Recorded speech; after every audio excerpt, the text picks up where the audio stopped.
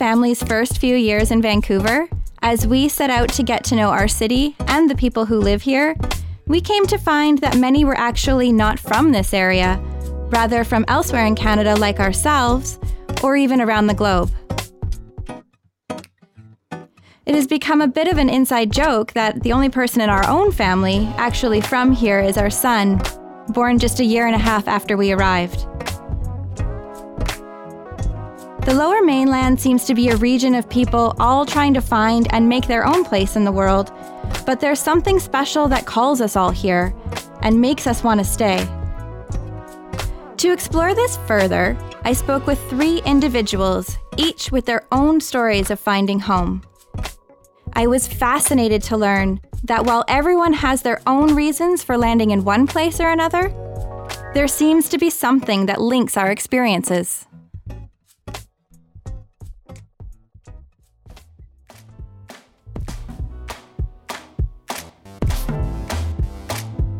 Nowadays, we often forget this landscape has been attracting people for tens of thousands of years. Being nestled between the mountains and the ocean, it's an ideal location to settle. There is a rich and storied history of our First Nations people, from their family journeys, their hardships, and rather complicated relationships with this place. We were lucky to be able to speak over the phone with Luke, a gentleman I met through our shared support for the Vancouver Whitecaps, where he passionately bangs his handmade drum from the opening whistle to the final seconds of every game. Hey everyone, this is Luke Dandran here from Kwantlen First Nation. My ancestral name is Waynuk, which means man of sound. I work for the Langley School District as an Aboriginal support worker. My family's been living beside the Fraser River in Fort Langley for 7,500 years. Like many of us today, the First Nations migrated throughout this area, searching for their place, and Luke's descendants were no exception. Not too long ago, there was no such thing as a border between America and Canada. It was quite common for Aboriginal people to come up to Canada and people from Kwantlen to go down in America. So my grandfather came from Nooksack, Washington, settled here in Kwantlen and started his family here. Kwantlen can be defined as a tireless hunter. A lot of First Nations communities live beside the river because they would live off the land, fishing, hunting. That's where our smokehouses, longhouses would be. At one point in history, we were the largest First Nations group in the Lower Mainland. Kwantlen had numbered at 10,000 people. And then due to conflicts and all the historicals and generational traumas we faced, the lowest our band ever reached was 60. We have only recently begun to acknowledge the reasons why groups like the Kwantlen shrunk in numbers following the settlement of Europeans. Through the Truth and Reconciliation Commission, stories of our Aboriginal people's traumas have started to reach more recent generations. For Luke, this includes learning about and sharing his own mother's story. As a residential school survivor, she left Fort Langley at the age of 18. After that, she joined the Royal Canadian Armed Forces and traveled around the world in the military. I was born in Ottawa, and in 2008, my father had passed away, and after my mother being away for 48 years, we've been home relearning about our culture and enjoying what beautiful BC has to offer. Returning to the place of his roots, Luke and his mother tried to find solace. Of course, moving anywhere, you always have your skepticism and doubts, but I thought it would be a great place for us to come and heal. I always had a passion and a thrive for Aboriginal culture, and it was a lot more prominent here. I started learning about it at the age of 8 from my mother, and so it was always something, you could read about in books, but it never really made any sense until you got to experience it firsthand. As the youngest, and having been born later in her life, Luke and his mother were able to develop a special relationship. My mother and a lot of elders didn't know how to love until later on in life. Some people are given a second chance in life. So my mother learned how to love when I was born. During the time when I was very sad about my father passing away, I work in elementary school, so the children there were my medicine for me to get up and get out of bed and, enjoy my work, and to see what it has to offer has been very rewarding for myself. The schools where I work at reside on the traditional territory of Kwantlen, Katsi, Matskwi, and Samaimu. Being able to share the local stories is something that the teachers and the schools really appreciate. That importance of sharing the stories and knowledge of the Kwantlen has spanned a number of generations. It was in 1977, our previous hereditary chief, Jolette Gabriel, had told his daughter, Donna Robbins, that he wants people in Fort Langley and around BC to know about the Kwantlen people and its culture and what we have to offer. 1993 was when Jolette Gabriel appointed his daughter, Marilyn Gabriel, to be hereditary chief. The first thing she did was reclaim Kwantlen's name, because during that time the Canadian government were calling us the Langley Indian Band No. 6. Having now restored their name, it then became time to reestablish their identity. During this time, for a long time, Kwantlen didn't know anything about our cultural teachings, our cultural practices, our language. So the second step was she gathered 6 elders to come forward and say, I need my elders to help Kwantlen. You are our knowledge keepers. You're going to help us bring back our culture. Aboriginal people have been very patient for a very long time. We've come a long way, and with the help of our members being well educated now, the youth are helping us lead the way. Thanks to individuals like Luke and his mother, the Kwantlen people and those who live in Fort Langley are rediscovering their shared history, culture, traditions, and continuing the healing process. Here in 2016, we have 274 members. So it just shows you how we're still here, and the kids here are very kind, caring, and considerate. And as Chief Marilyn Gabriel from Kwantlen would say, is that we're in very good hands for the future.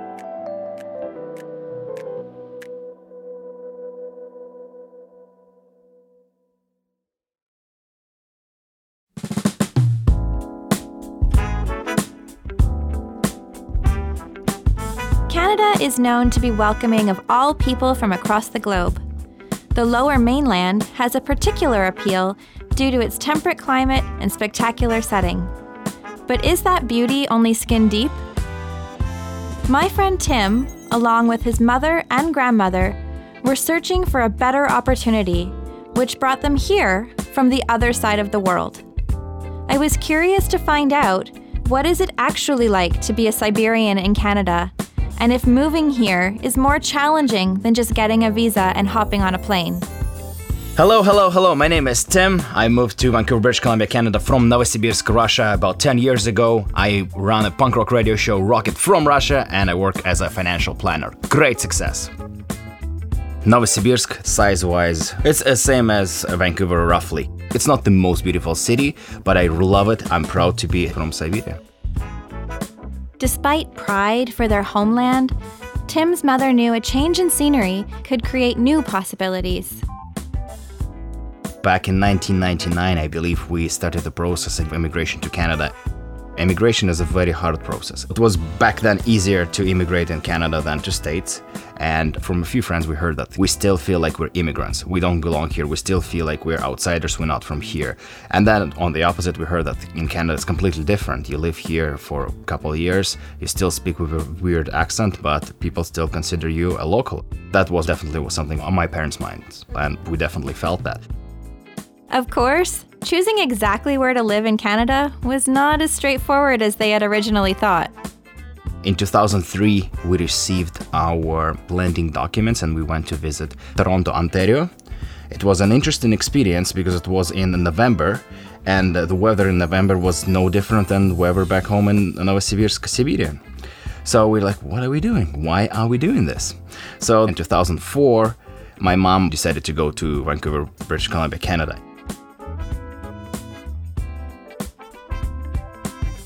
We used to cold, and some people say, hey, you must be loving cold. No, we don't. That is incorrect. I don't enjoy cold. I would rather be in the sun, so we're here. I've been here for 12 years. Making the move was transitional. While Tim finished his studies in Novosibirsk, his mother came to Vancouver on her own to begin the process of setting up a life here. For my mom, it was very, very hard. She was by herself. She didn't speak very well English. She didn't really know what to do. She was lost. She was scared. And even it was beautiful outside, but it was very, very hard in terms of getting used to different lifestyle. You don't understand people, and it definitely was a hard period for her, and she made the goal to make it easier for myself. She really introduced me to different basic lifestyle things like paying bills. This is something that we don't have in Russia. Paying bills on time. Ooh, just imagine.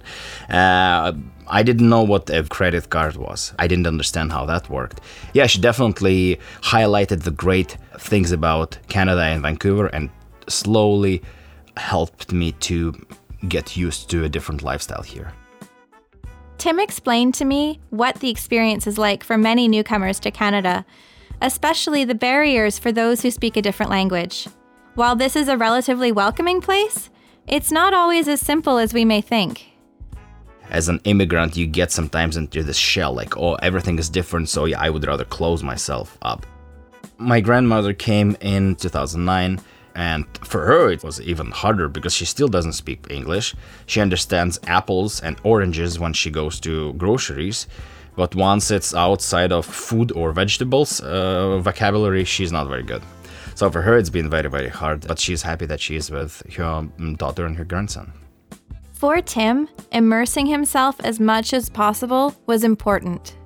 I made myself a goal to be friends with English-speaking, primarily Canadians or North American people, to get the lifestyle, to understand how everything works.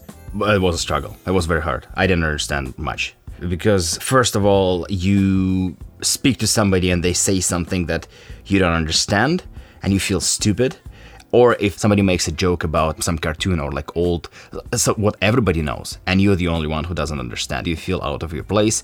And it's a hard thing. Like, I wasn't really picky on that, but sometimes you feel like an idiot. Even the most basic things can get lost in translation. Took me, 5 years to get over that. I still don't understand the knock joke. I don't get it. I don't understand why do people say that. I really don't. So, but now it's a bit easier for me than 10 years ago. Finding work is difficult no matter where you're from, but Tim's adventurous and outgoing nature landed him what became his ideal job. I was curious. With little experience in the world of finances and savings, how was it that he became a financial planner? By luck, really. The guy who worked for my company, for Investors Group, he was Russian. He invited my mom to an interview, and she thought that might be a good opportunity for me.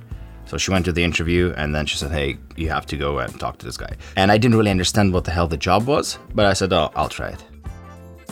For me, making money is important, and that's not a selfish reason because I have my mom and my granny here, so I'm the person who will need to support them. And I feel that responsibility because they helped me out numerous times throughout their lives, and now it's my turn to help them out. Tim isn't all business. He has an alter ego, something afforded to him by the punk music scene here in Vancouver.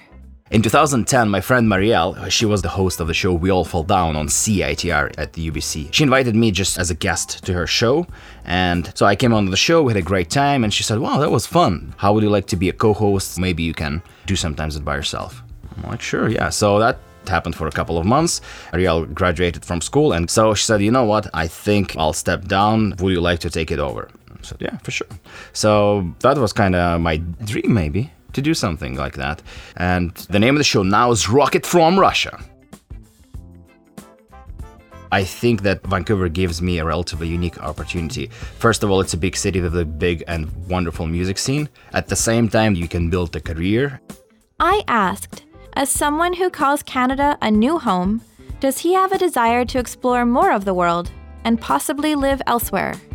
This is a place where I should be, and I'm enjoying it. The size of the city and the status of the city doesn't really determine your success, but it helps.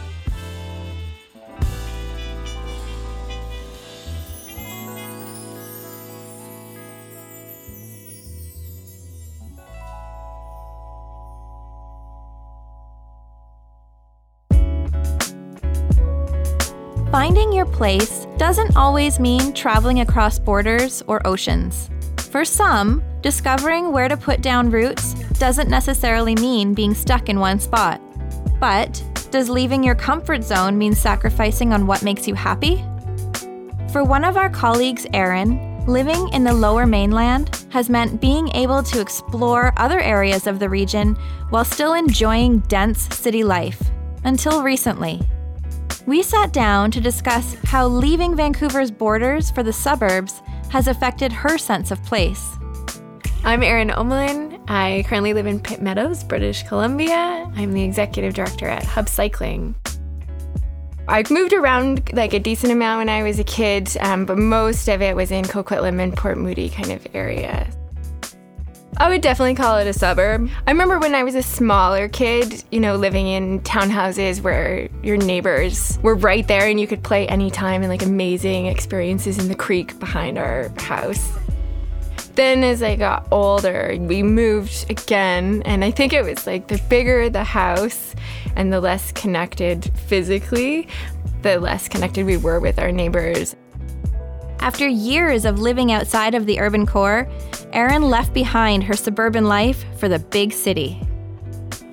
Me moving to Vancouver was certainly a build-up. It made a lot of sense for me to be closer, and so me making the move there felt very natural and just mostly overdue. I love living in Vancouver because everything was within a quick bike ride. That spontaneity and independence really meant a lot to me. It's wonderful. You get to connect with nature in a different kind of way.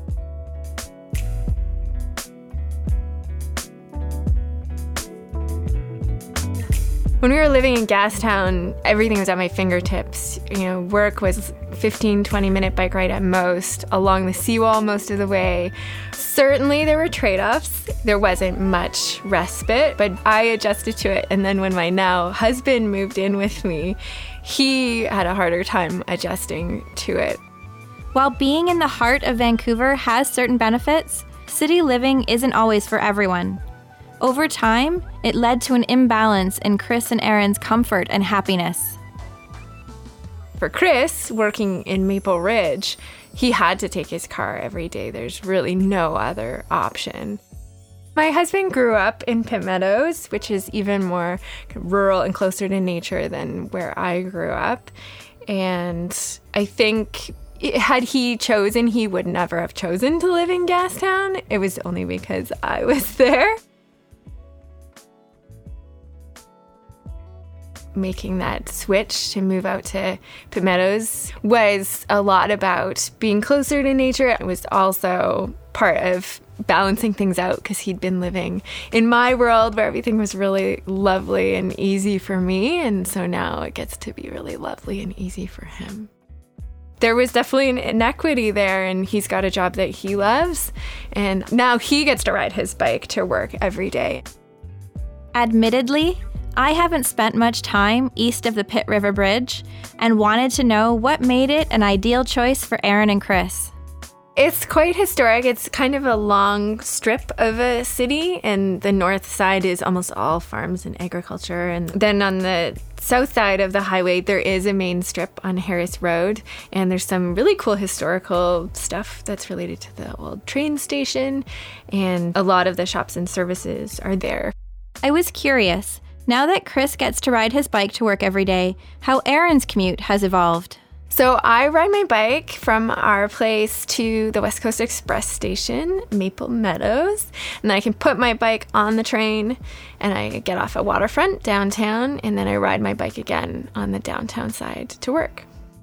Being able to keep an active commute to work was a requisite in this decision, and he gets that. I mean, that's part of why he's so happy being able to bike to work. After spending so many years living in Gastown close to everything, Erin's experience returning to the suburbs has been eye-opening. I definitely enjoy having more space, both within our home but outside. You can access sunlight easier. Like, there's not all these tall buildings where you have to go to a specific spot to be in the sun, and things are quieter and a little bit slower. It's nice not being exposed to some of those harsher realities on a daily basis. It's really great. We're a lot closer to his family and our niece and nephew, and so we just wouldn't have been able to see them as frequently if we weren't living quite so close. Changing your surroundings involves shifting your perspective a little. And for Erin, that has meant realizing that moving to a different location doesn't have to mean giving up on your values. I was one of those people, having loved the city and moved here on purpose, having moved away from the suburbs. A big part of my identity was, and to some extent still is, around the beauty of being in the city. And I think there's a lot of pressure on people where we're supposed to want to have access to everything and to have ultimate choice and to be very principled. But we all change and our needs change, and I hope that we can be more flexible in our discourse about that. And you're gaining a lot. It's just different stuff. And how do you come to terms with some of the things that you don't have anymore and appreciate the things that you do? There's a whole diversity of suburban, and similar to where I grew up is very different from where I am now, even though people would call both suburbia. And for us, it was just super important that we were able to keep that active transportation in there, that we were close enough to things. So for one, that keeps our expenses way lower. And I think that sometimes gets overlooked. People look just at the housing price and they don't factor in those other components. You don't want to feel isolated. You still can be connected, but there are key areas in the region where you can do that.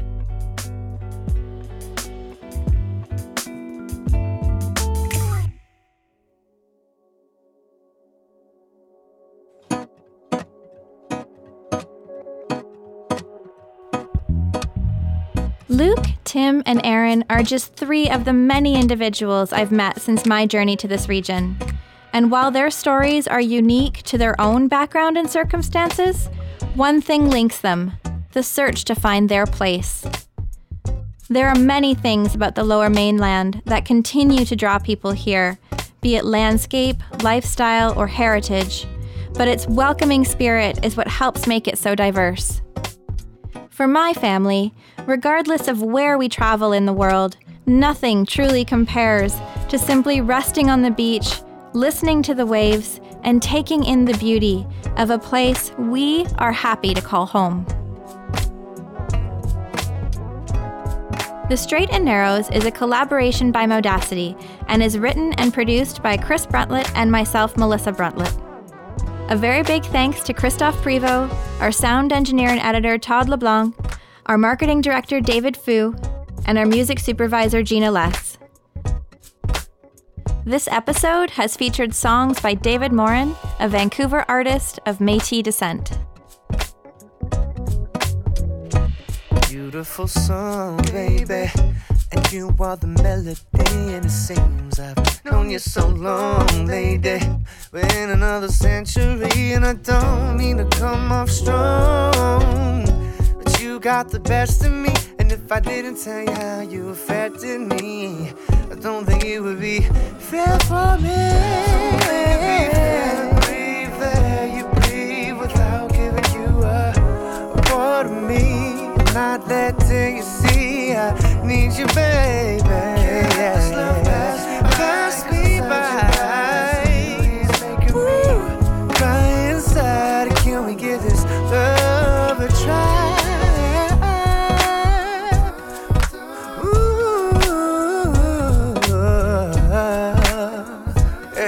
Don't think it would be fair for me, baby. Come on. Don't think it'd be fair for me to be. Everything about you, darling, feels like poetry. A million emotions, lady, are raining down on me. Yeah, you wanna sing pages with me, lyrically, melodically. I wanna be your harmony, but I don't think it would be fair for me. Without giving you a part of me. Oh, not till you see I need you, baby. Cause inside your eyes, the beauty's making me cry inside. Can we get this love?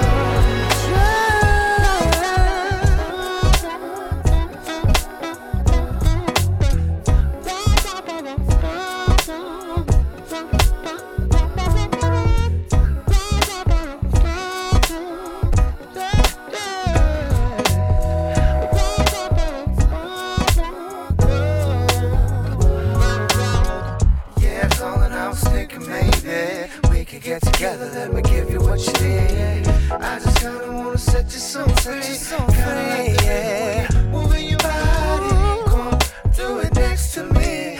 The way you move it makes it hard to breathe. Yeah, darling, you're my cup of tea, baby. Sweet when you speak like a melody. Sweet when you speak like a melody. A melody, a melody. Sweet when you speak like a melody.